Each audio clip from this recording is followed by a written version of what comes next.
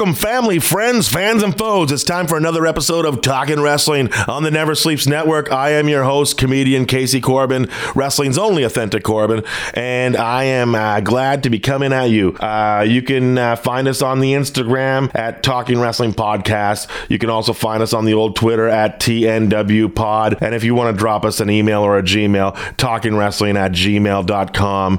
I am excited to be here today. First of all, next week, September 14th, next week's issue, the $1 Million Man, Ted DiBiase, WWE Hall of Famer, one of the greatest villains of all time, sat down with me for an hour in Detroit, and we taped that episode, and that is an episode or an issue that you do not want to miss. Today is a very fun issue. I have two of my buddies on, good buddies, and they just happen to be brothers. We have a headliner from Yuck Yucks that's open for Seinfeld, Dennis Miller, Dana Carvey. He's been on CTV, CBC, the Halifax Comedy Festival, Comedy Now. He's had specials. He has CDs available on iTunes. Peter Anthony is here, and that's his name. And along with Peter is his brother, the anchor on Sportsnet Sports Central, weeknights 10 p.m., who's also written two books. I'm sure he'll let us know about those. Ken Reed is here. Peter Anthony, Ken Reed, thanks for coming into the Never Sleeps Network Great studio. to be here. Congrats on the podcast too. I'm hearing great things, bud. I hear, yeah, they come out weekly. It's a process and a progress, I guess. I think it's doing all right. It's different than stand up. Oh yeah, for sure. We should scrub Dennis Miller from my intro too. Don't people hate Dennis Miller now? Oh, well, who else do you want to say? Steve Patterson. Steve Patterson? Yeah. No, say I opened for you a bunch of times. So there you go. Open for me. You did open for me. Even when you taped your special, that was a magic night. A lot of people don't know that we taped our first ever comedy specials on the same night. Yes. I went first, you went second, and you got a standing ovation. Yes. And what happened with the standing ovation, so recently I was in Kingston with these guys, two American comics, and we were talking about Andy Kaufman, and I was saying, I went through I love Andy Kaufman, and I said, when I tape my special, I try to do an Andy Kaufman-esque type thing. And they're like, what'd you do? And I was like, well, I wanted to guarantee myself a standing ovation. So during one of the commercial breaks, I walked up to the end of the stage, I walked away from the mic, and I told the audience that my grandmother had passed away, and that her last wish was for me to get a standing ovation at my comedy taping. And she passed away 2 weeks prior. Now, this isn't all true. This is what in the wrestling community would call a work. This was a work. Right. Exactly. And I was trying to be Andy Kaufman. And, it's not all a lie. My grandmother was dead. She did want me to do well in my comedy career. It just didn't happen 2 weeks before the special.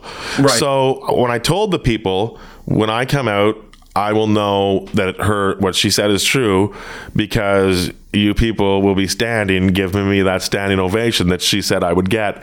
And it was ridiculous, but I ran it by you in the day. I loved it. I ran it by genius. Matt Billen, and you both, I got my two best buds approved it. So I was all for it. It worked.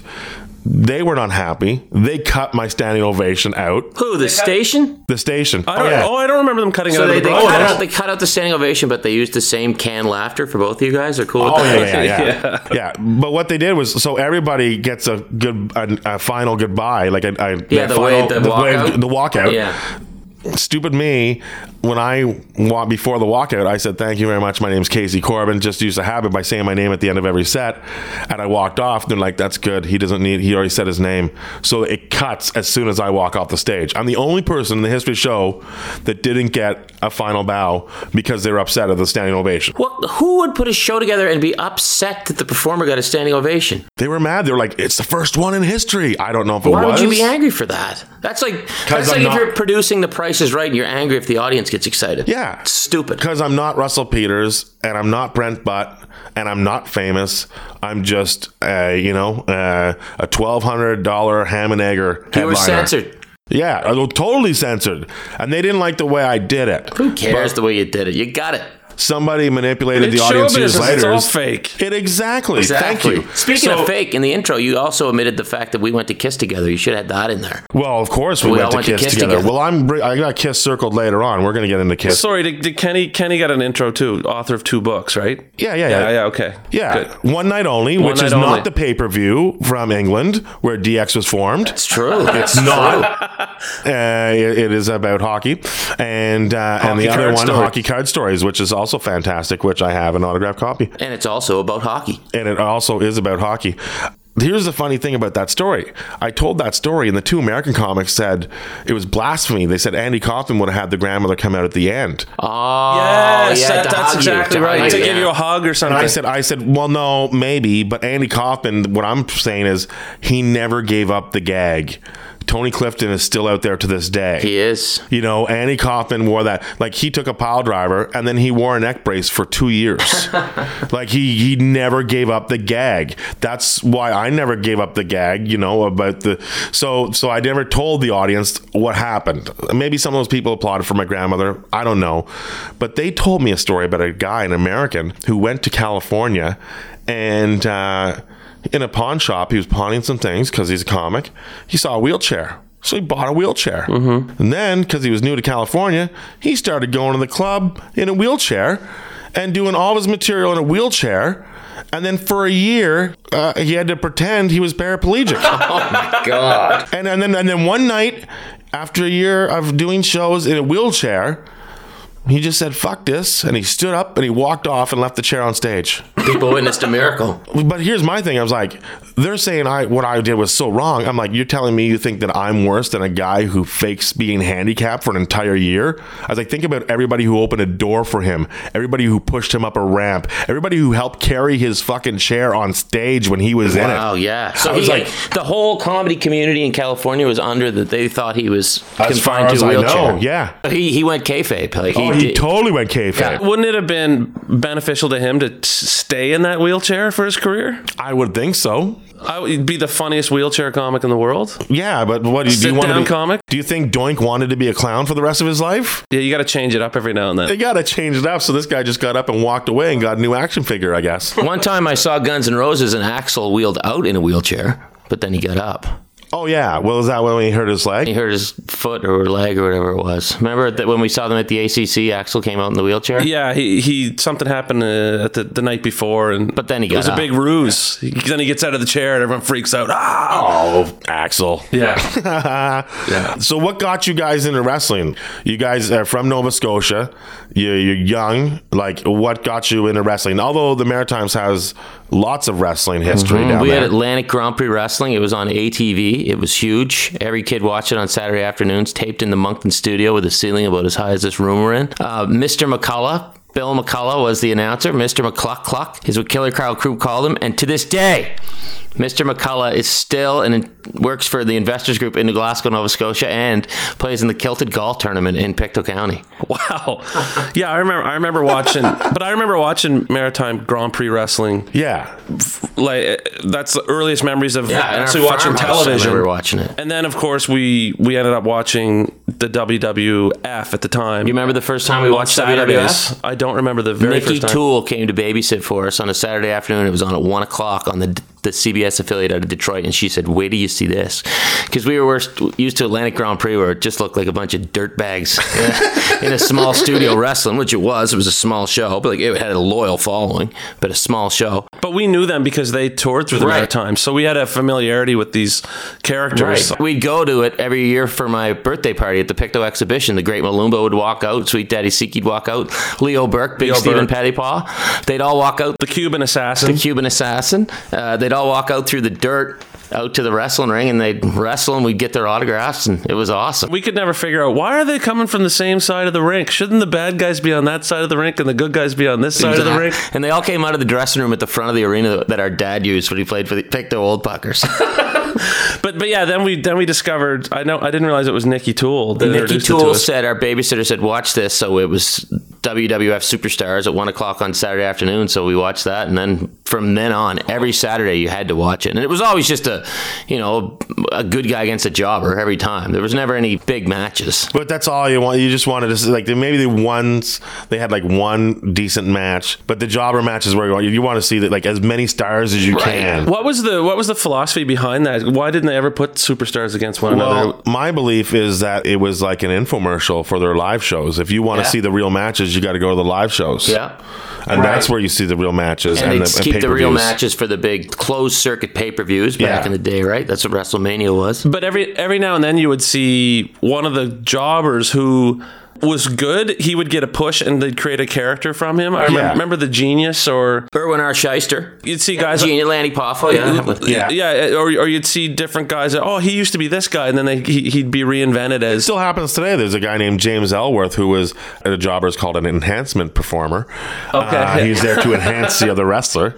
He's just politically correct, Right. And James Ellsworth he's been on the roster now for probably about 2 years since becoming an enhancement performer, and they write him in the main storylines, and it's pretty entertaining. Although most people don't like him, I find him entertaining. Who was your favorite jobber ever? I liked Barry Horowitz. Was he the guy that used Barry to pat himself Horowitz, on the shoulder? slapper, yeah. Yeah, he was good. SD Jones. Oh, SD Special Delivery Jones Yeah, he was a was good usually one. good. I'm also a fan of Paul Roma when he was a jobber. Roma, the Can-Am Connection, one half of the Can-Am Connection. Oh, Young Stallions. Oh, wasn't Martel and Roma the Can-Am Connection? Martel and Zink. Wow, nothing Tom gets Zink. by you, But Case. but just to go back with what I was just saying, where you would get an enhancement performer that would then get a new character. There was a guy named the Brooklyn Brawler. Do you remember that? Yeah, Steve Lombardozzi. Right, whatever but he his was name always a jobber under just his name, and then all of a sudden he had a greasy He was a garbage white can. beater He was a on. garbage delivery man or something like that. And he could beat guys up. Yeah, and then all of a sudden he could clean up the Well, mess. the whole thing was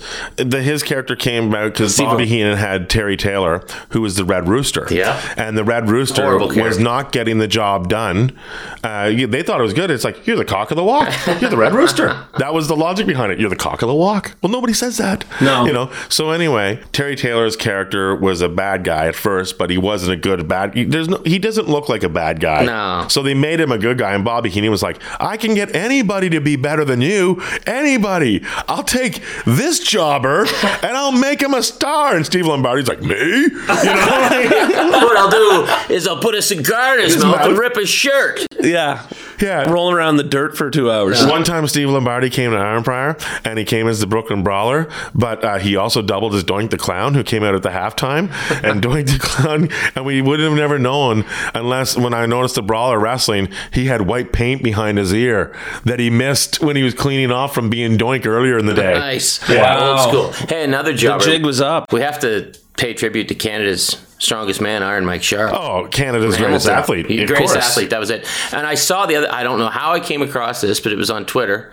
It was Dolly Parton's song from the mid-'80s. You'd remember it. Why'd you come in here looking like that? Yeah. Something like that. No, that wasn't it. Anyway, it was a song, and Hulk Hogan was in the video, and she was... Starlight was the name of the Hogan character, and she was in love with him, and he was wrestling Iron Mike Sharp in the video.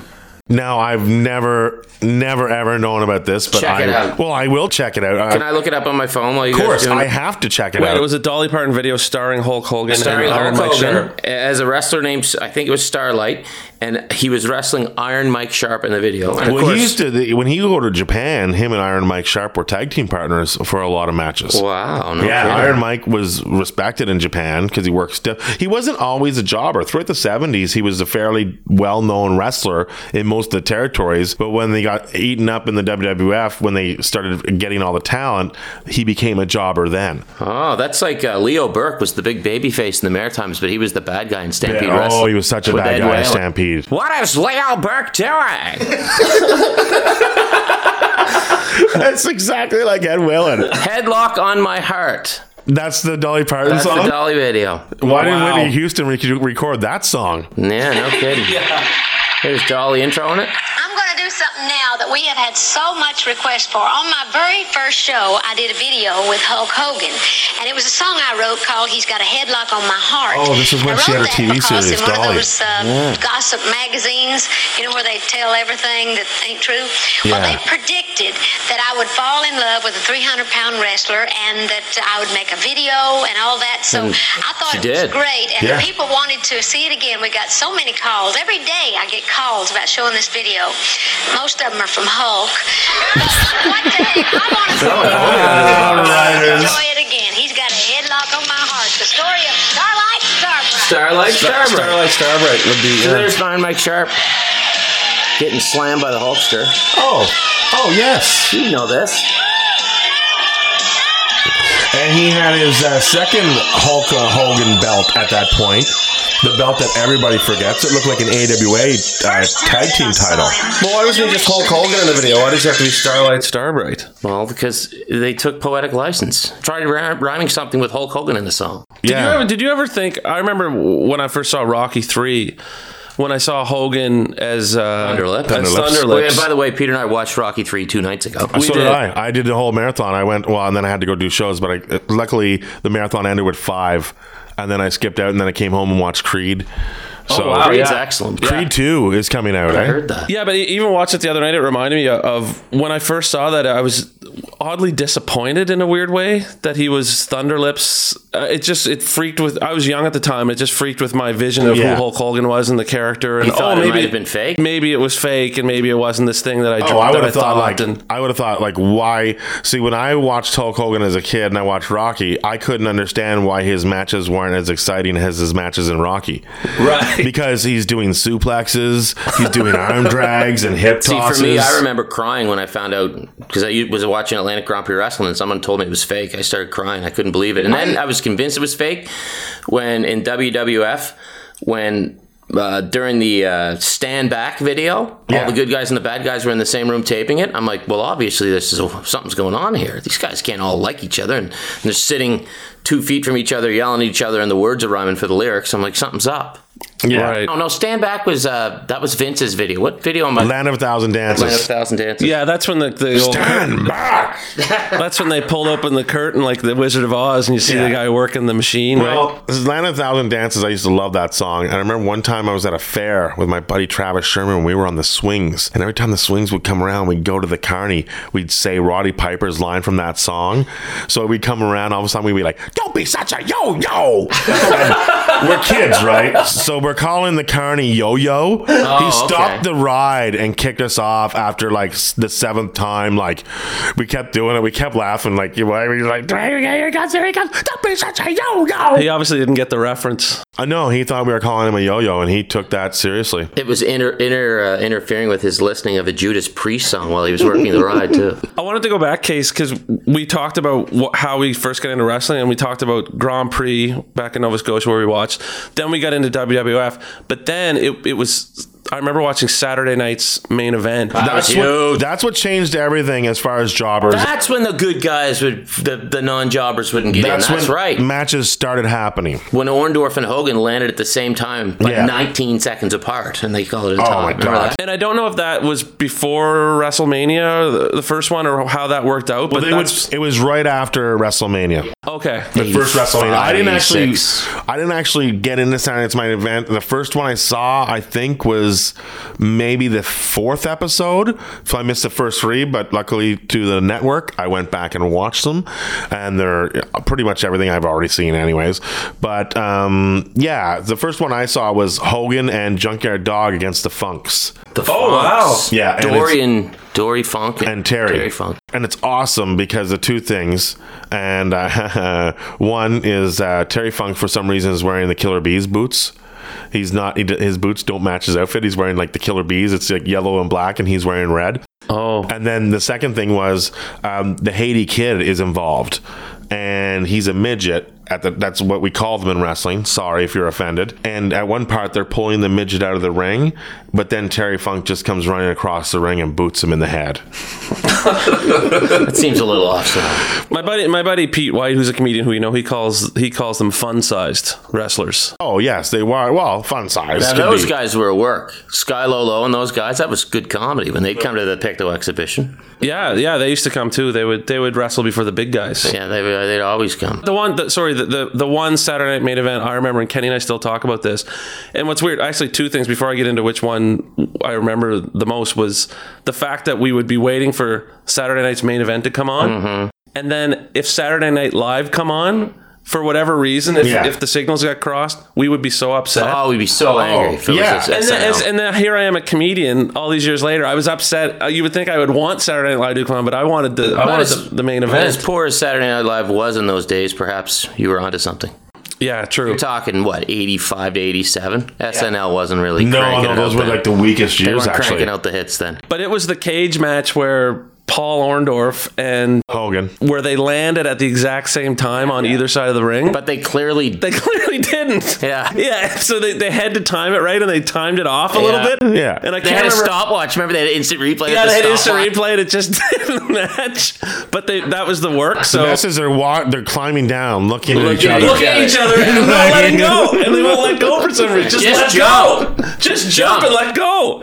But they were so hurt they didn't want to let go. That right? was the thing. When a guy would get on the outside of the cage, why did it take so long to get down? It took 2 seconds to scale the cage, but Mick forever Foley's to the get only down. one that knew how to jump off a cage. Man, that was Shane O'Mac can get off a cage pretty quick too. Well, Shane O'Mac can survive a helicopter crash too. That guy can do anything. Exactly. That was 19 years ago. It was the anniversary the other day of the Foley. Of the Foley fall. Yeah, good God Almighty. Yeah. Oh my God, that's insane. Good God. Jim Ross didn't know it was going to happen. He had no idea it was going to happen. Imagine how fast he had to move. Oh man. To get out. Good God Almighty, and still get the call in. Legitimate reaction. Yeah. Exactly, true emotion. That's why you don't know the questions going in. The funny thing about that Saturday Night Main Event was I hated the blue cage. The blue cage, I think that's like it first appeared with Bundy, but then cages used to be like cages, like fencing. Right. But then I think the thing is, well, Hogan can't climb in and out of the ring every cage match. Right. So we're going to have to make the cages different. See, I liked the blue cage. For me, that was the first time I saw it, so that seemed authentic. And then when I'd see the barbed wire cage come in, or not barbed wire, or just a regular fencing. Yeah. That was like sneaking into the Picto exhibition. Well, they would go for the door often. Yeah, well, the WWE had their attitude was the cage match you would win by escaping the cage. The NWA, their logic was, no, you're in a cage, so nobody can interfere, but the ref's still in there to count 3 count. If you're settling a grudge match, why do you want to get in there and get out as soon as you can?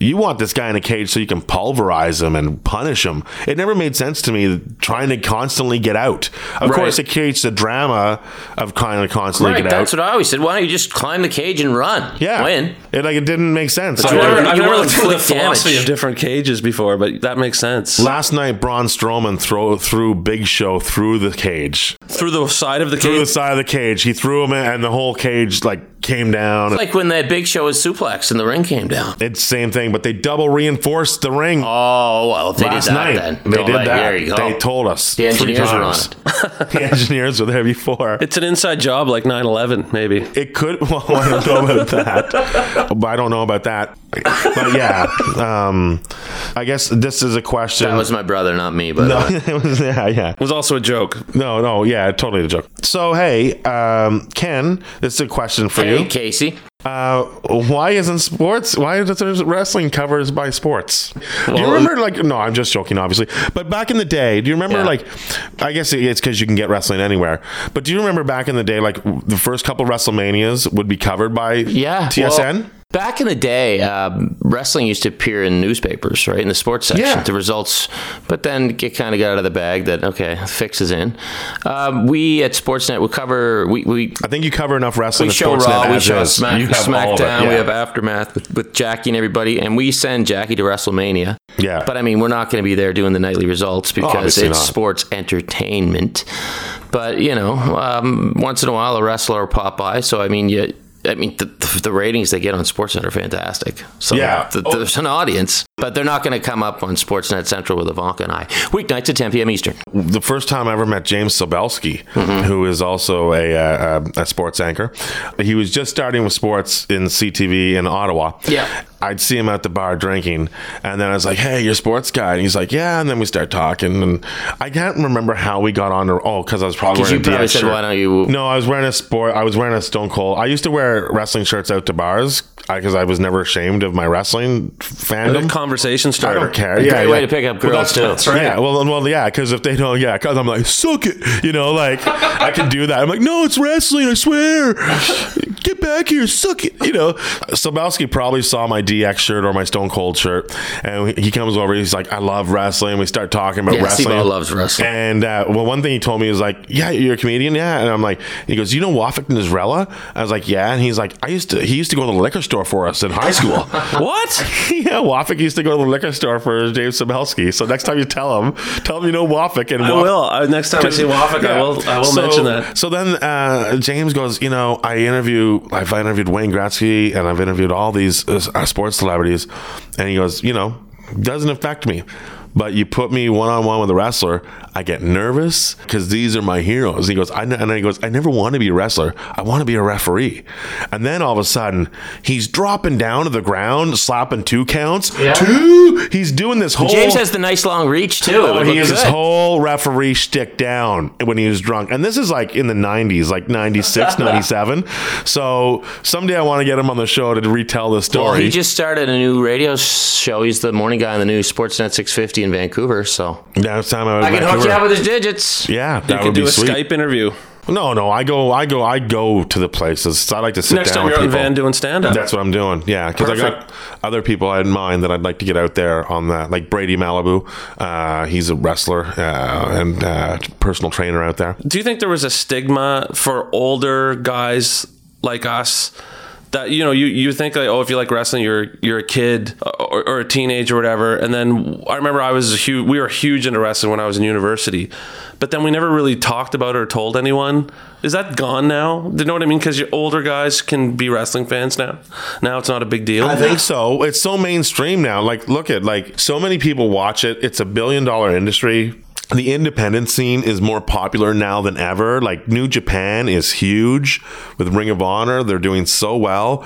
Like, I still think it's something that you don't go around openly saying at work, but if you find out, like at work, we all love Ric Flair. Yeah, of course. But you don't walk in going, hey, I'm a wrestling fan, but I'll admit I don't watch the new stuff. I just don't. No. I don't have time because I work nights. But there's people at work that love it, but everybody can relate to it. Yeah. I have bosses that love it, that love Ric Flair. Oh, yeah. Stuff like that. So it's one of those things. I don't think you'd go around waving the flag, but you're not embarrassed to take it out. You know what I'm saying? Whereas back in the day, if you were a 40-year-old man in 1988, you wouldn't go around thinking hey man, because the line from on the VHS tape of WrestleMania 3, who's gonna win tonight? The Hulkster boys, the Hulkster all the way. Kenny and I always found that so strange because it was a grown man. Yeah, but now it's fine. It's okay. I mean, it's not the first thing I'd put on. Like, if I was a single and going up to meet a lady at the bar, hey, did you watch Raw last night? But Casey would with his wrestling T-shirts on. No, I wouldn't. No, I only once. I have a Hulk Hogan T-shirt. Only once was I embarrassed by my wrestling fandom. My roommate had a Chihuahua by the name of, or she still has, by the name of Macho Man. She named her Chihuahua. She's 2 Chihuahuas, Macho Man and Elizabeth? No. Sherry? No. Shorty. That doesn't make sense. She thinks Village People Macho Man for the dog? No, I don't know. But so anyway, long story short, I was dog sitting one time. Macho Man disappeared out of the backyard. So now I had to run around the neighborhood looking for Macho Man. And I'm yelling, Macho Man, come back. Macho Man, come back. Where did you go, Macho Man? And then there was a guy smoking a joint on his steps, and he's like, the guy died 10 years ago, kid. And then I was like, stupid wrestling. That'd be a great skit. That's great. Now, Kenny, you love mustaches. I love mustaches, probably because my dad had one as a child. So and when I was a child, he didn't have one when he was a child. Who had great mustaches in wrestling? Hulk Hogan's obviously. It's like you don't even. That goes without saying. He shaved it for a movie one time, and he came back, and it was just not the same. Ravishing Rick Rude. Fantastic. Solid stash to go along with. Magnum TA. Fantastic. Oh, Magnum TA. Nice call. Yeah, great mustache. Yeah, he could have been something, they say. My favorite one was the Iron Sheik because he had the handlebar. curls. Yes. Oh, the roly finger. Yeah, the Rolly Fingers. Curls around the side. I love that a pitcher's name was Rolly Fingers, and his mustache, he had to use finger rolling to get that mustache. Yeah. It's like, how does that even come about? He was legally obligated to do it. I know, Rolly. I bet you rolled joints too, and all sorts of things. I would say Rick Rude would be top of my list because it was thick, and he'd do that thing where he'd kind of perk his lips up and dabble his chin, where his mustache looked like it was very intelligent. I think Rude, Hogan, definitely. Magnum TA was another one that had a great mustache.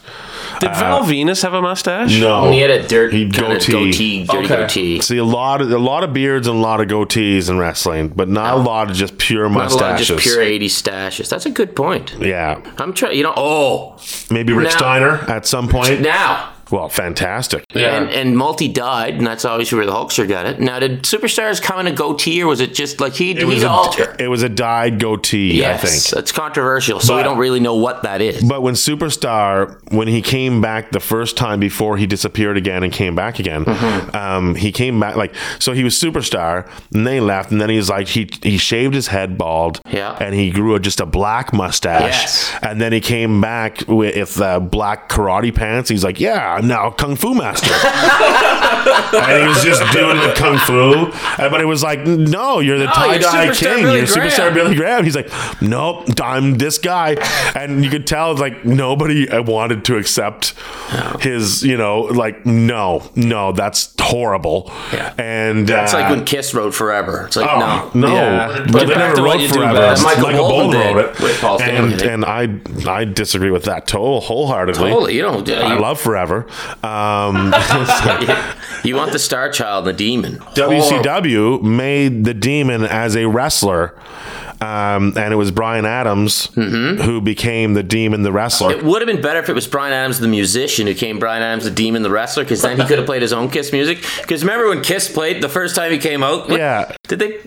They did play. They rolled out the Demon. But I'm trying to think of what song they played. It wasn't Rock and Roll All Night. Probably Hotter Than Hell or something like that. God of Thunder, maybe. That would have made sense. Most likely God of Thunder, because the Demon character would have been it was Gene, right? Right. And, but it was that didn't go over. It went over maybe 2-3 weeks and it was done. How much do you think Kiss charged for that? Oh, Ted Turner had to pony up, because if he just has the Demon, Kiss, they don't roll out of bed for less than $1 million. Kiss is going to sue them. Kiss can't dress the guy up in Kiss makeup. This was when Kiss was back in makeup too. So and in the '90s, like late '90s, when they were huge. This is when the makeup was back and everybody was free. It works out, because I've always felt, and maybe you guys feel the same, that I think Kiss is the wrestling of rock and roll. Oh, absolutely. That's a perfect analogy. They don't get the respect they deserve. Everybody's like, they're not real. You can't it's really all admit show. you like them. It's a circus. You tell people you like them. It's crazy. But yet, merchandising wise, they're off the charts. And that's a great point, because if you like Kiss, amongst rock and roll people sometimes, like old school was okay to admit you like Kiss, right? Everybody grew up on them. But now it's kind of a faux pas to admit you like Kiss sometimes. Like, Kiss, come on, man. They're such sellouts and blah, blah, blah. But they're not critically acclaimed. Critics, the art critic wouldn't like wrestling. No. But you put a good Kiss record on, it's fun. It's a good time. Just like wrestling. Why is Alice Cooper loved so much, but Kiss is so not loved? Like, I don't understand that. Like, Kiss, but maybe it's because Kiss has their own Vince McMahon and Gene Simmons, who a lot of people don't like because of greed. Right. I think it's probably just got the fact, but everything's licensed and it's all about money. I mean, I just saw Gene Simmons is going to the Fan Expo in Edmonton. Really? Yeah. Well, $125 for an 8x10, I think. Oh my God, I can't even. You know who popped into my show this weekend? On Sunday night. This is actually true. I was at Absolute Comedy downtown Toronto hosting, and this has nothing to do with wrestling. But all of a sudden, wait, can I guess? Okay, guess. Donnelly Rhodes from Danger Bay. No, we're talking huge star. Well, yeah, Roberts? that is a huge star. Yeah, that's great. That's who played Grant Roberts. That's who played Grant Roberts. Donnelly Rhodes. So I'm in the green room. The manager's like, come into the green room. I'm like, what's going on? He's like, okay, Richard Dreyfuss is coming by. I'm like, Richard Dreyfuss? What? And he's like, yeah, Richard Dreyfuss is coming by, and he might want to do a spot. I'm like, whoa, when did Richard Dreyfuss become Robin Williams? Like, when? I was like, he's coming by to do a set? We know he's coming by for sure. We don't know if he's going to do a set. Apparently, Why would Richard Dreyfuss do a comedy set? Well, I don't know. Maybe he wants to be a comic like Well, you guys. apparently he's done it. And like they told me, he's done comedy once before, and he might want to do it again. I thought he was coming in to go just to basically sell pictures afterwards and photographs with him, like, because So, anyways, I'm like, why is he even here? Like, this is ridiculous. I don't care. I'm not the biggest Richard Dreyfuss fan. My sister's favorite actor of all time. That's the truth. So I was calling my sister, like, do you want me to? She's not at home. She's always at home, except the only night she's home. Like, I was standing there dialing while Richard Dreyfuss is beside me because I was going to get him to say So something. he showed up. Was he in the green room? He showed up. He was in the green room. He actually did a set, 15 minutes. Good for him. I brought him on stage. The place went nuts. Wow. That's so bizarre. That's great. Anybody, Peter. Tell him to go to amateur night like everyone else. Richard Dreyfuss. I was in Jaws. Yeah. Hey, Mr. Holland. So so he got up there, and then I was like, because I was like telling people, I'm like, when's Richard Dreyfuss? He doesn't even do comedy movies. And somebody's like, what about Bob? I'm like, can you say that without stuttering? And then, I didn't stutter. I'm like, what about Bob? and then I said to the headliner, I was like, you know what this is, right? I said, Richard Dreyfuss is here researching a role. He's going to be a comedian, an old-timey comedian in a movie where he's triumphant. He's going to use all your material. But when they flash back to when he was shit, it'll be all my material. And sure enough, he goes on stage. He talks about Donald Trump and how it's all God's idea of a joke. And so he's going to punch God in the face. He got some laughs here and there. But one thing's for sure. I'm better than Richard Dreyfuss at comedy. That's amazing. That's 100% true. Well, of course. Don't you guys admire the fact, though? Peter, you sound angry. I think it's cool that he tried it out. I think it's cool he popped in. I'm just He's being researched, facetious. yeah. But Well, look at the it's guy. a little ridiculous that anyone can just come in and go, I want to get on stage. Well, if you're Richard It's Dreyfuss, Richard you Dreyfuss. Fine. I'll give Richard Dreyfuss gets the pass. 'cause can. he was in Richard Dreyfuss Jaws. gets a free pass. Right. I was eating mozzarella sticks when he came in, so it was like fucking Close Encounters of Did the you offer Curd him one? kind. Nice. You were right in the middle of the joke. He says, he punchline. Get It it, was the Close curd Encounters kind? of the Curd kind, people. So anyway, Sorry for walking on the punch, but that's all right. I feel like Kiss is the wrestling of Rock and wrestling. roll. I would buy into that theory. I like that theory. They're both circuses. Whether one be the One's a traveling psycho circus and circus. one's a psycho circus. Yeah. I say, welcome to the show.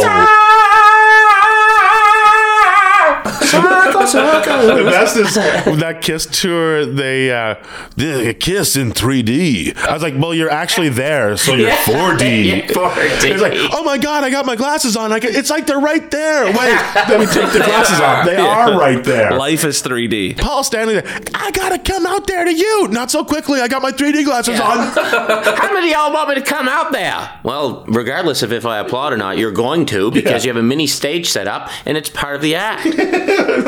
What if everybody's like, no? I remember the weirdest part about that tour at one point, after like the fourth song, Paul's like, we got a special guest here to do a song. Everybody welcome Richard Dreyfuss. But Richard Dreyfuss came out? What the hell? But here's the funny thing, Richard Dreyfuss. I was like, so Richard Dreyfuss gets off the stage, and this is the joke I do after. I'm like, so let me get this straight. So Richard Dreyfuss came to watch comedy because he's going to be a comedian in the movie. I was like, let me get this straight. The star of Stakeout came to a comedy club for an actual fucking stakeout? That's true. Yeah, it was great. But I got a question for all you. How many of you out there have seen Mr. Holland's Opus? I was talking to somebody backstage before. They said you people like Jaws. I was talking to somebody backstage before. They was telling me a lot of you people. a lot of you people out there I'm into marine biology. A lot of you people like making shapes out of mashed potatoes. Somebody's like, do I give him the light? I'm like, not if he might think it's a UFO. Just fucking settle down. But anyway, so let's get to this list. We have lists prepared since we're in Canada. Well, I gave Peter, you could do professional football players turn wrestlers. My list focuses on the greatest footballers and professional wrestlers that happen to be CFL, Canadian football players. And Kenny's can be a mixture. And I didn't do it because I don't do homework. I'll go off the top of my head. Yeah, but you're so far, this is all off the top of your head, and you've been fantastic. No, I've been getting an education in talking wrestling from Ken Reed, so that's fantastic. Yeah, but you pulled out, what is it, TA Magnum? Magnum TA. Magnum TA, that's Magnum pretty TA, I sweet. learned this the other night. So Bad car accident, right? yeah, Wasn't that the deal? Porsche wrapped it around a pole. Yeah. Porsche 911. I have that Pro Wrestling Illustrated at home. Wow. But Magnum TA, this is interesting. Tessa Blanchard, who's a wrestler, she's the daughter of Tully Blanchard. So the no Four Horsemen. relation to Tessa Campanelli from Degrassi? No. Tessa Campanelli from Degrassi, no, definitely. But so Tessa Blanchard is the daughter of Four Horsemen, Tully Blanchard.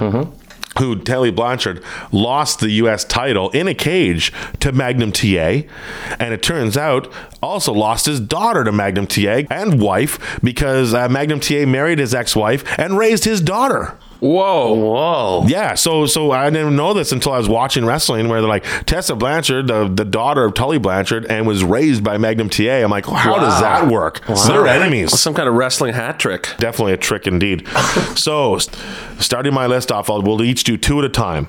So This is wrestlers who have played football. played football, professional football, and then have went into wrestling. And I'm going to focus all on CFL.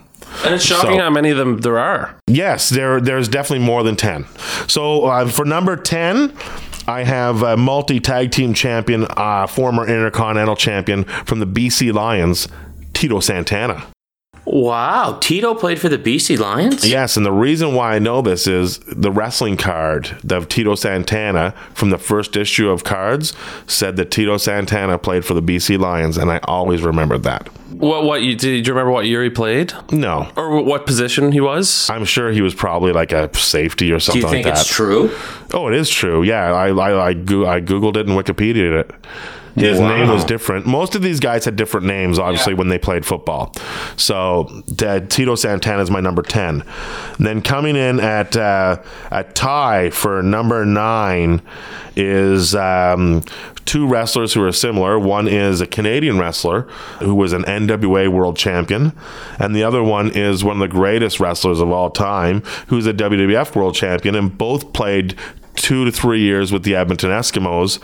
And then both were broken in by Stu Hart, Superstar Billy Graham, and Gene Kiniski. So those are my... Superstar played for the Eskies? Yeah, Wayne Coleman. Yeah, Wow. Peter already... Yes, I thought that earlier. Superstar Billy Graham's on my list because I just made wrestlers that have played football that are my favorites. You didn't know he played for the Eskimos? I didn't know he played for the Eskimos. He played for the Eskimos, yeah. Wow. 2 years. And so I wonder if he hooked up with the Hart family while he was Yes, that's how it happened. out in Alberta. Yeah. And then he made that transition. Yes. Wow, that's interesting. He was trained by Stu Hart. Well, Stu, that was the thing with Stu. All those guys who came through Calgary and Edmonton playing football, That's right? where Go right he- to the dungeon. Yeah. Jim Neidhart, did he play? He played with the LA Raiders. There you go. And then, or Oakland Raiders, and then he came up in wrestling to the and went to the just, dungeon. just as a quick aside, Yeah.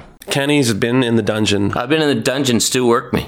and has met Stu, and Stu worked him. Stu got me in the like he put his hand right up under your eye and around your eye and He stuff stretched like you? that. He stretched me lightly, I'm sure, but he stretched me out. I've been in the dungeon.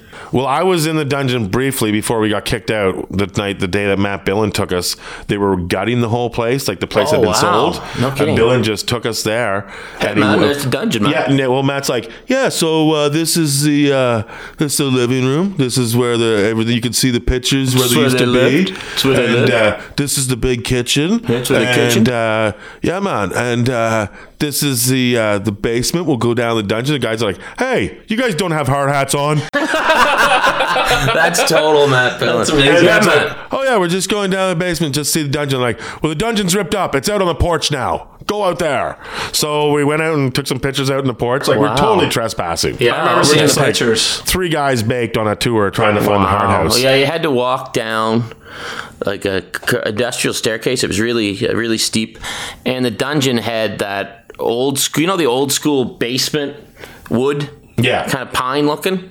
Yes. It had that, and then just a bunch of blue mats. I remember, and Stu got me down. He's like, if I could just put this little pressure on you. Oh! It was Why were cool. you there? You were doing a story I was doing on... a story on Bret Hart retiring. This is like years ago, because I was working in news in Calgary, and my assignment was to go talk to Stu and I think it was Helen, who was just a lovely lady.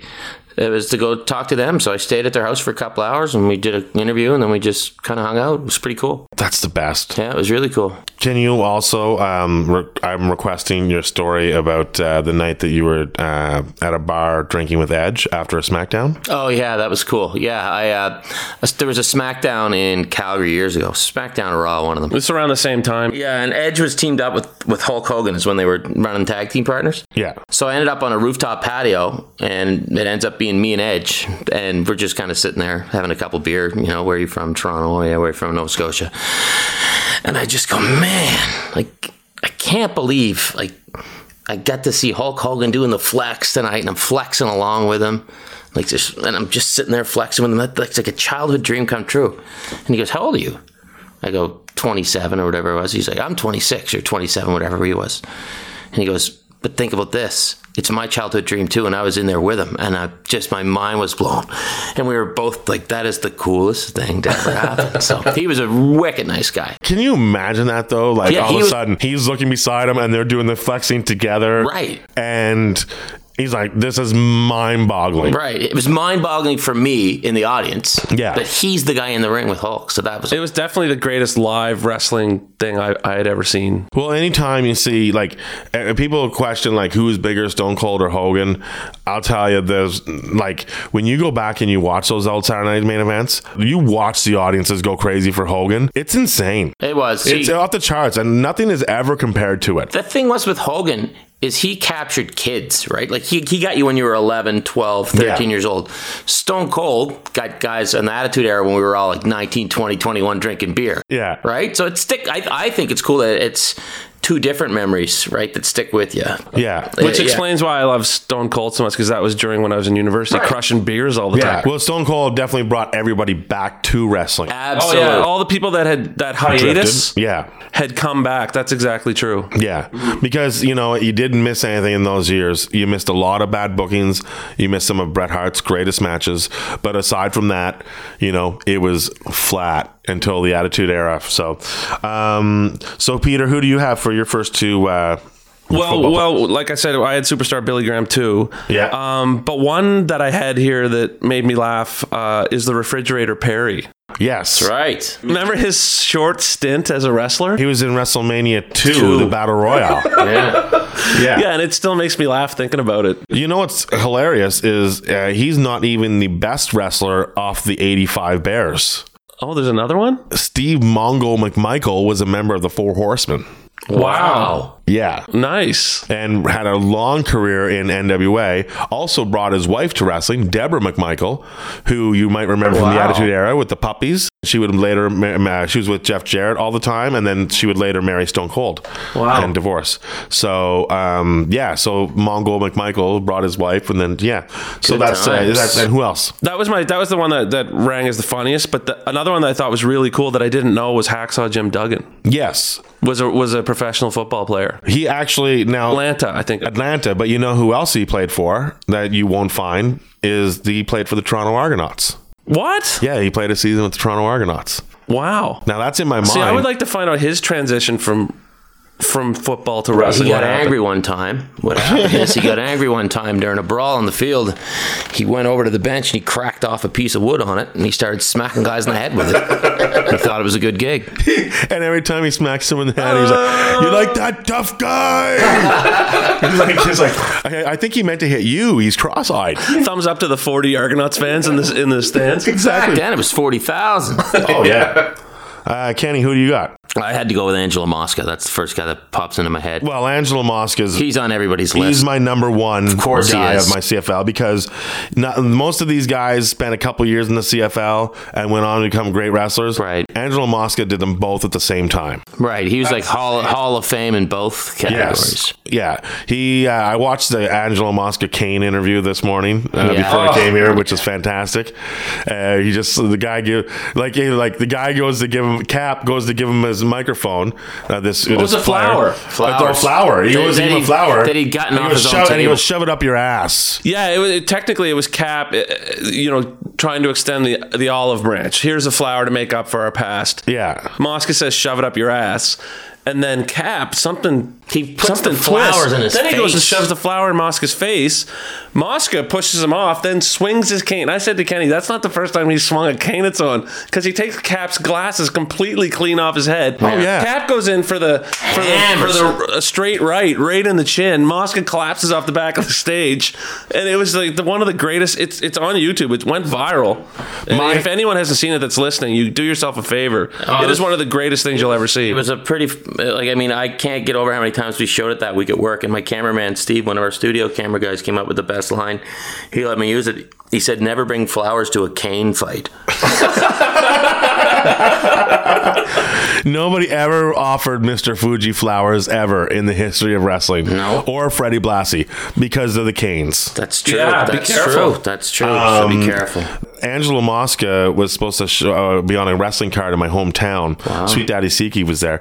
This was when I was grade 5. And he was supposed to show up, and he no-showed. He wasn't there. I was very upset. So in replacement, Angelo Mosca Jr., 1980s pro wrestler, illustrated Rookie of the Year. Rookie of the Year, wow. He was there.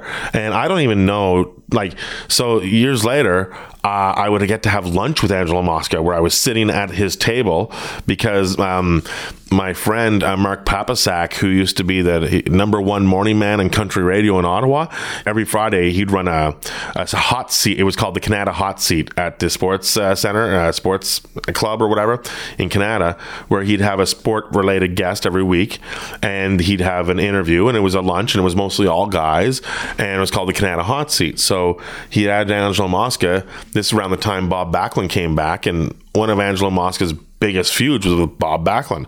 So I had numerous wrestling questions to ask. So I'm sitting at the table, and and my third question was going to be, is Angelo Mosca Jr. really your son, and why did you no-show an Empire? Not that he needs to hear that. You were still bitter. Yeah, my first question was, I was like, so Bob Backlund is making a comeback, Angelo. In wrestling, what do you think about that? I'm not here to talk about wrestling. I'm here to talk about football. Well, there goes my fucking plans.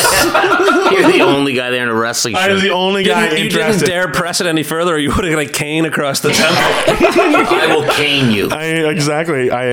So going into 8 and 7, 8 also from the Edmonton Eskimos, 2 years there. Roman Reigns. Yeah. He played with the Edmonton Eskimos.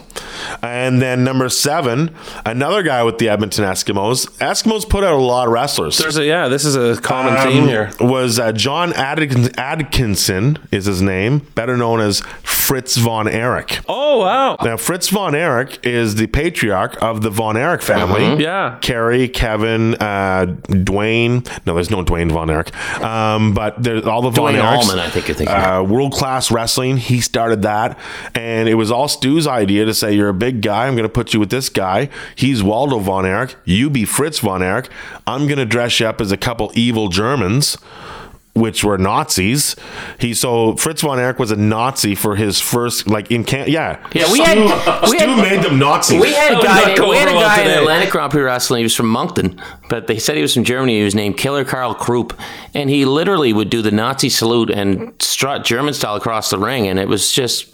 can you imagine that today? Absolutely, yeah. It was insane. Nuts, man. It's insane. Turmoil if that happened today. Yeah. But it sounds to me like Stu had a deal with the Eskimos organization as a feeder system. Yeah, no To kidding. come down to Calgary. Well, it's crazy, and the fact that he made them Nazis, I find crazy as well. He's like, nobody likes you guys. Imagine today, he's like the Von Erichs back band would have been dressed up as Nazis. Today, they're in tan pants and white shirts with tiki torches. Sure. Yeah, exactly. Let's get some tiki torches. I also have number 6. It was pretty high on the list. Ranked 392 in Pro Wrestling Illustrated's 500 of the year 2000, and also former member of the Argos and Ottawa Rough Riders, Glenn Kulka. Oh, the Kulkamania. Kulkster. Trained by Bret Hart in Bret Hart's dungeon. Yes. Glenn Kulka did not have the greatest career, but you know what? He's the night after the Montreal Screwjob. I was talking to him. He told me about Vince McMahon getting knocked out by Bret Hart, and he spent the night in the hospital. And all the wrestlers, that's why tonight's a shitty Raw, because all the wrestlers have boycotted the show. He gave me the whole scoop. Like, I knew Kulka because he would come into my restaurant. A lot of CFL players came into the Lone Star back then in the day. And so I had a relationship with him where he was going to get me backstage passes to meet Bret Hart at Raw. But then the screw job happens. No backstage passes. But got a picture with him that night. It'll be put up on the Instagram. Wow. And as well as my Angelo Mosca autograph from the Bob Backlund story that I just told about that. So I'll the put that up on listeners will be Instagram. able to see these. I'll put them up on the Instagram. Instagram. Yeah, I Yes, usually put Instagram. stuff. Peter does show pictures. What's that? Peter shows pictures on Instagram. I left Instagram, The so viewers will be able to see these on Instagram. Peter's no social media at all. I'm on So- Twitter. On That's Twitter, it. that's it. Kenny That's and I all are right. just Twitter-ites. Number 5, WCW and Stampede tag champ, member of the Four Horsemen and Hart Foundation, Brian Pillman, Yep. Calgary Stampeders, also recruited by Stu. Yeah. So, who do you got, Pete? Well, just off the top of my head there, the Anvil was a football player at one Yeah, point too. we hit that, But Raiders. my list, there's 2 that we haven't mentioned thus far.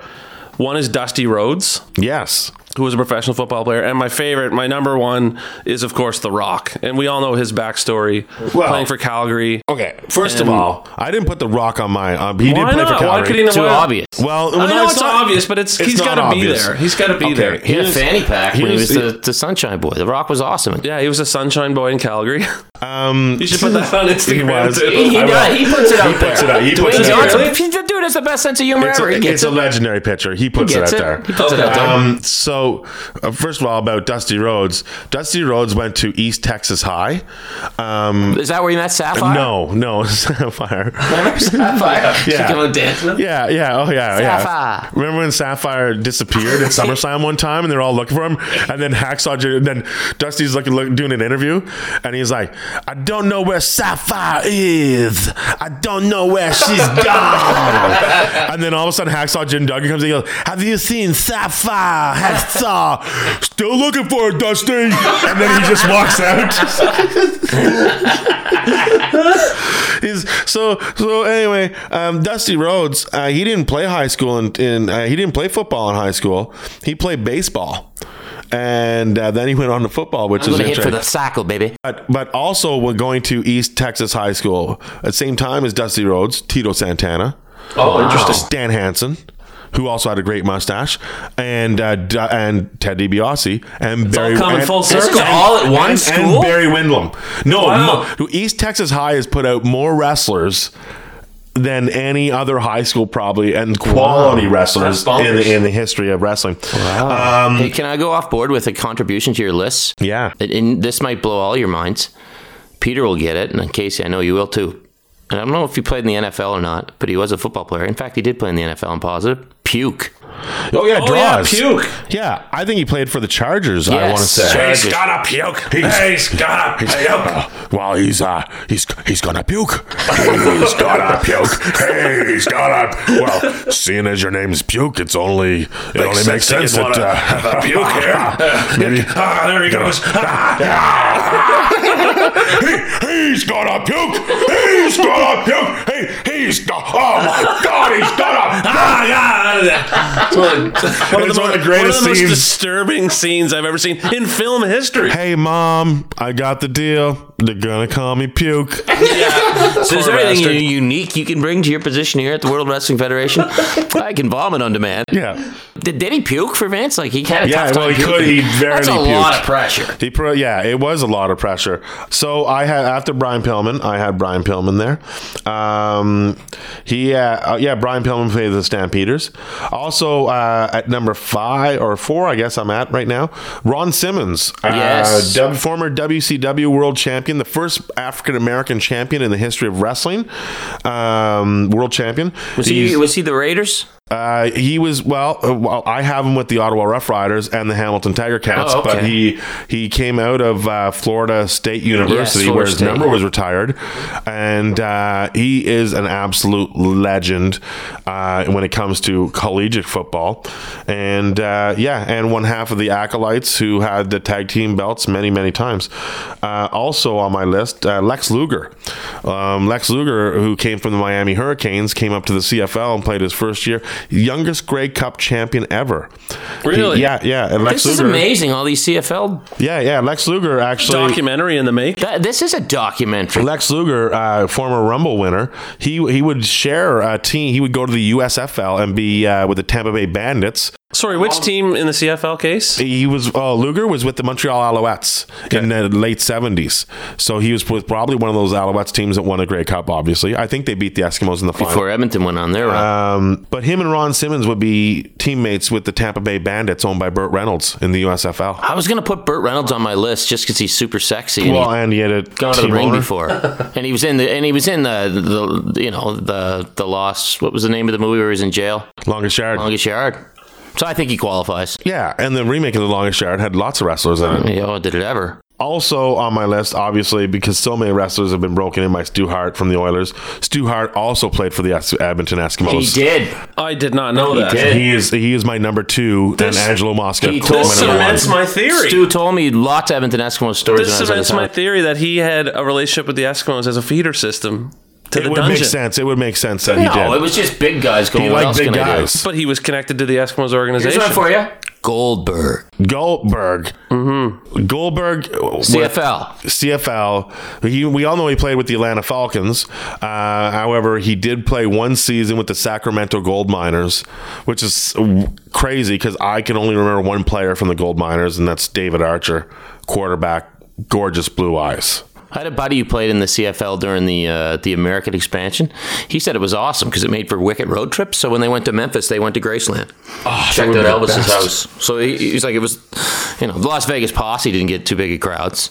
No. 2,500 opening night or whatever. But that Anthem dude, where he sang "Oh Canada" like "Oh Christmas Tree." That Well, was I thought pretty it was solid. in Shreveport. I Oh, think. was it? Okay. Yeah, down in Speaking of Elvis and wrestling, I'm pretty sure that Elvis had a huge influence on the Honky Tonk Man. What, with his long? You know what? Off the Dare top of you. my head, a couple similar things: long side burns, hair slicked back, riding through town in a pink Cadillac. Just off the top of my head. Yeah. One was cool, cocky. The other was cool, cocky, and bad. and bad. I don't think. bad. Here's an Elvis football connection. Sonny and Red West. They played high school football at Elvis's high school. There you go. They were his bodyguards for the rest of his life. Son of Ray, get on over here, man. So raccoon can Some see guy through stole metal. my persona. His name's a Honky Tonk Man. We gotta get this man, boys. I saw Elvis yesterday. Stoico at the CNE. I went to watch him figure skate. Right. What you gonna do with that acoustic guitar? Hacksaw. So Goldberg is there. Okay, so the reason why I didn't put The Rock on my list is, first of all, The Rock played 2 preseason games and got cut with Calgary. He was on the practice and, roster. he was on the practice roster. He wasn't actually on the Stampeders team. And not only that, this is a very interesting fact. Like the Harts and unlike some other wrestlers, do you know where The Rock's father is from? Amherst, Nova Scotia. Is where he Amherst, was Nova born. Scotia. I did know so that. makes The Rock Canadian. Yep. If he wanted his Canadian citizenship, all he has to do is fill out the paperwork and become a Canadian citizen. But the reason why The Rock got cut was because he was a defensive tackle, and in the CFL, defensive tackles are usually Canadian players. There has to be in the CFL, for you Americans that are listening, the Canadian Football League, there has to be an allotted amount of spots for Canadian players. 21 to 19. I 21 believe to the 19 ratio is the ratio. Back then, I think it was only when The Rock was playing, it was maybe only 16 Americans on each team. So the Americans are usually the skill players, the quarterbacks, the receivers, the running backs. They're usually all Americans. But if the linemen are Canadian spots. It's impossible, basically, to be an American lineman in the CFL. Exactly. And so The Rock, who was an American coming out of Miami, he got cut because he was an American import. Then they could not give him a spot. They can't have an import on the practice roster. The imports have to be on the main roster. So The Rock was never going to make it. However, if The Rock would have had his Canadian papers, he'd have been a non-import. He would have been a non-import. Wow. And he probably would have had 5, 6 years, 7 years in the CFL. Wow. Eventually, he would have went into wrestling because that's the family business. His family, both sides. Sure. So it was would he have inevitable. gone in at the right Would he have time? gone in at the right time? He could have missed the Attitude Era by playing football. You know what life is, Casey? Timing. It is. It is timing. Things did work out for Dwayne Johnson. What if the honky tonk man, Wayne Simmons, came around before Elvis Presley? What if he wrestled? Elvis would have been stolen. What if he wrestled in the carnivals of the 30s and 40s before Elvis came along? Like, who were the famous? Maybe he would have been Charlie Chaplin man. I got a small mustache and a weird black hat. I'm coming through your town in my Ford Model T. I'm a Charlie Chaplin man. Of course, you don't hear it. You just have to read the lyrics. Yeah, I'm a Charlie Chaplin man. He's dancing. Yeah. I'm into silent movies with my sound turned off. I got the Hitler stash now. Get it lost. I'm the Charlie Chaplin man. I'm the Charlie Chaplin man. I'm the Charlie Chaplin man. I'm the Charlie Chaplin man. I'm silent, not cocky, not bad. Anyway, you guys have any other wrestlers? We went through mine, and yeah, I learned some cool stuff. That's amazing. That's amazing, the CFL connection to the world of professional wrestling. It is. And then there was like a time when I remember there was a match where Ted DiBiase had the $1 Million Corporation, and I think Tatanka was wrestling Bret Hart, and Bret Hart, he didn't have $1 Million Corporation, so he needed some guys to back him up. Financially? No, to back him up in the corner, because this is before the Hart Foundation got back together. So Bret had the Saskatchewan Roughriders, because it was in Regina, the match. He had the Saskatchewan Roughriders backing him, and Kulka was one of the guys back then because he was with the Riders at the end of his career. And that's when, so it was like, I remember Kulka took the Godfather out with a clothesline, and who was Kama the Fighting Machine. But Kulka was just so jacked. It was like, that guy's going to be a wrestler for sure. But this, having the 5 CFLers out in Bret's corner, that gave the idea for WrestleMania, maybe it was 11, where Lawrence Taylor headlined it against Bam Bam Bigelow. And LT's corner, he had 5 NFL superstars with Chris Spielman. I can't remember who else was there. I just remember Chris Spielman because he's awesome. Yeah, I remember LT's. But LT's stint. He was great. LT, well, how come he's not on the list? Yeah, he could have made the list. list. Here's a weird question, and this is just popping off the top of my head. Was Mark Gastineau ever a wrestler? Remember the old New York Jet? No, he was a boxer, and his fights were fixed. Right, and he had the mullet. Yeah. Yeah, And okay, he I knew had it was something to do with the Bridget ring. Wilson. Wow, that's thinking out loud. Yeah. That's pretty authentic talk on your podcast, Casey. That was last week's episode, or no, 2 weeks ago. We had because of the Conor McGregor Mayweather fight, we had I had Lou Eisen in, because he's a boxing expert and journalist, and we discussed all the times that wrestling and boxing have crossed paths, whether it be Inoki versus Ali, or 76, or Mayweather and Big Show. Sure. That's why I don't believe the McGregor Mayweather fight was. It's a bit of a. Mayweather carried him McGregor. through. Yeah, carried him. Well, and if you don't believe that, you weren't watching and you weren't listening. If he would have knocked him out in the 5th when he could have, I get it. They can't have a rematch. Right. He had to carry him through those, and then he put him out, and it was insane because like Floyd Mayweather's brilliant for doing it, but of course he is. I was adamant not watching this fight. People told me I'm crazy. I'm like, I don't feel like giving 50 cents to either one of those dudes. I streamed it for free. I stole it. I don't care. I was like, I'm not supporting a wife beater or a loudmouth Irishman. I watched it and I was entertained. That's all I'll say. Oh no, That's I kinda was. what it's all about. I watched it and I was entertained as well. There you go. It's kind of what it's all about. Any other final wrestling stories? Well, the only thing I was going to say towards the end of the show was I'm shocked that we got through this much time talking about wrestling and Kenny's in the room without mentioning Slick. Oh, the Godfather's style, man. Kenny's, he was always our favorite sort of, Manager. I guess, combative Brothers character. and sisters. Yeah, we always got a huge kick out of This Slick. is the Slickster talking.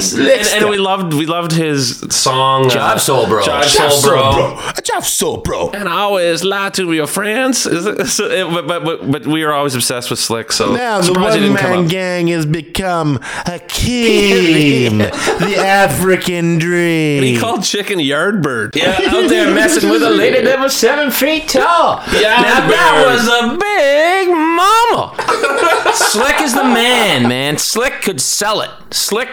So That may be the most appropriate name ever because he was slick. And when he would dance, he'd come out with Butch Reed and he'd make Butch Reed watch him dance. Hakeem the African Dream would dance beside him too. But think about how great a manager was. He's the only manager that I can recall whose wrestlers would come out to his theme song.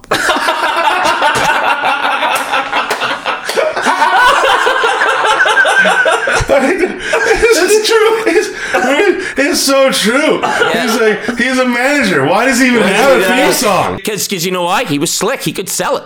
It's like Butch Reed, go stand over there. Like Strike Force, Girls in Cars. They had nothing to do with that song. Well, no, but you know who sang it? Yeah, the same guy that sang. Oh, go ahead, give me the name. Rick Derringer? Exactly, Rick Derringer. He sang with the one with Mean Gene too. Rock and Roll Hoochie But Coochie. Girls in Cars was written by Jimmy Hart. That is also true. Yeah. But look, Girls in Cars had nothing to do with Strike Force. They just come out with Smile and Girls Jump in in the Cars, ding, ding, ring. But when Slick would come out to Jive Soul Bro, total production. It was fantastic. Yeah, it was the best. Did you guys ever get any? Did you guys ever get any of the Montreal wrestling? Yes, international wrestling. Okay, That came down in the summer of '86. I don't know if it was huge, but Mark Heron's grandfather, Grandpa White, used to take me and Heron to it at the New Glasgow Stadium.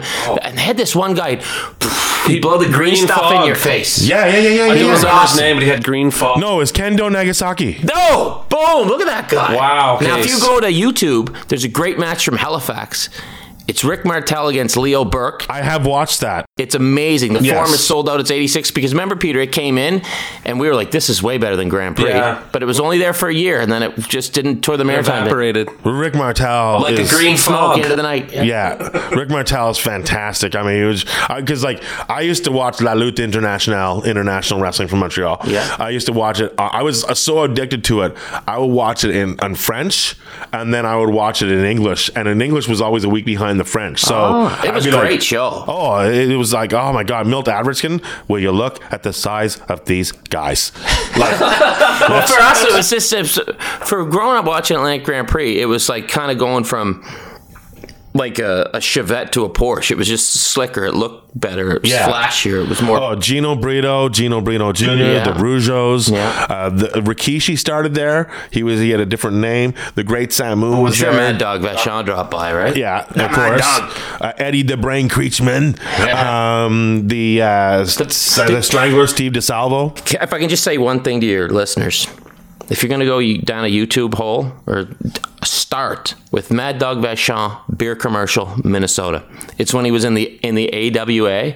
It's the funny thing you've ever seen. He's like, I got a part-time job here at whatever brewery. He goes, we got American beer, Canadian beer. And he's like, what? Lift another one? They told me this was going to be an easy part-time job. It's like the best thing you've ever heard. Of course, Mad Dog Vachon later at one night, they always bring the legends out for certain wrestling matches, and Mad Dog Vachon was there. They're celebrating all these legends.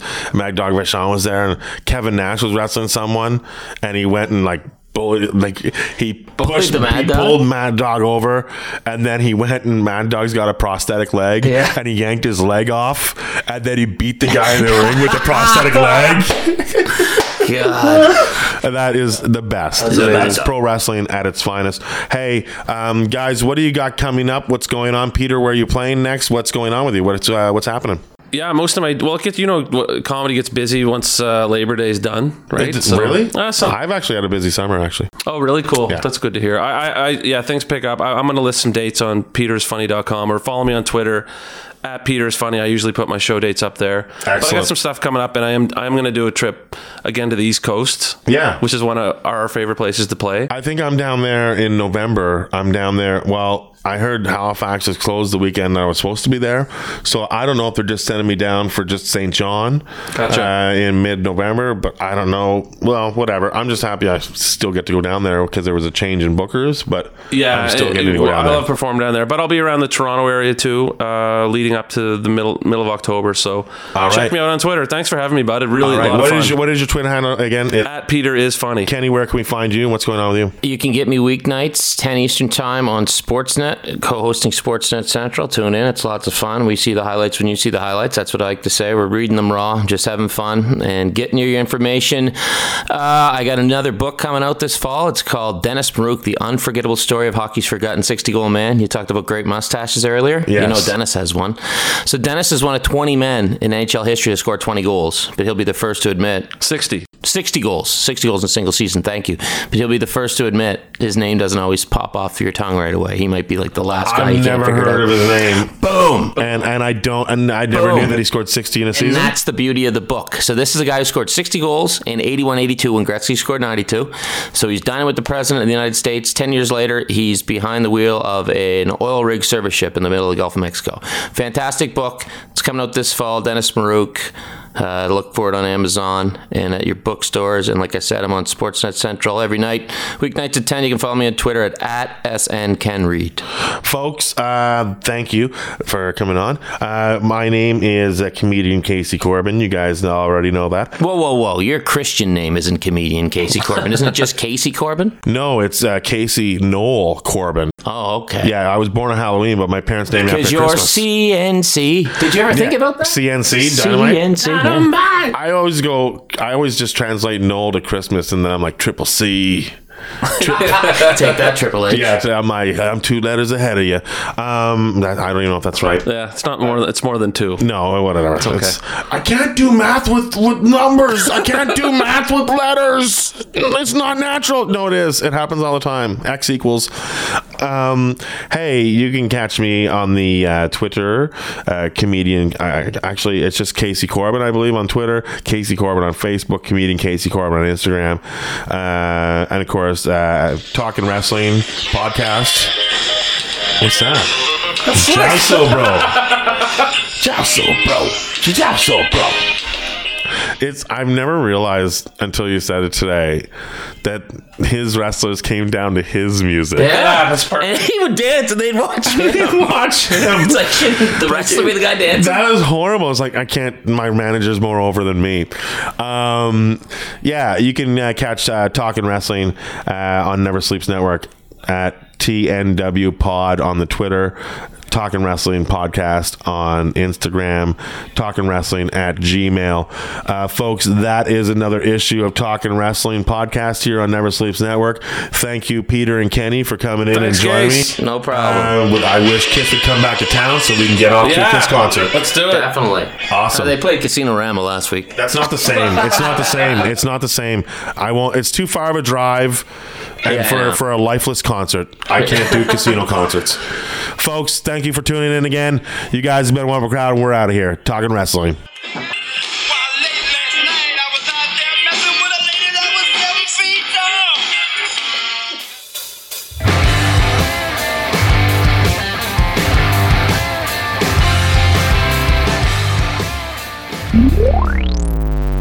Never Sleeps Network.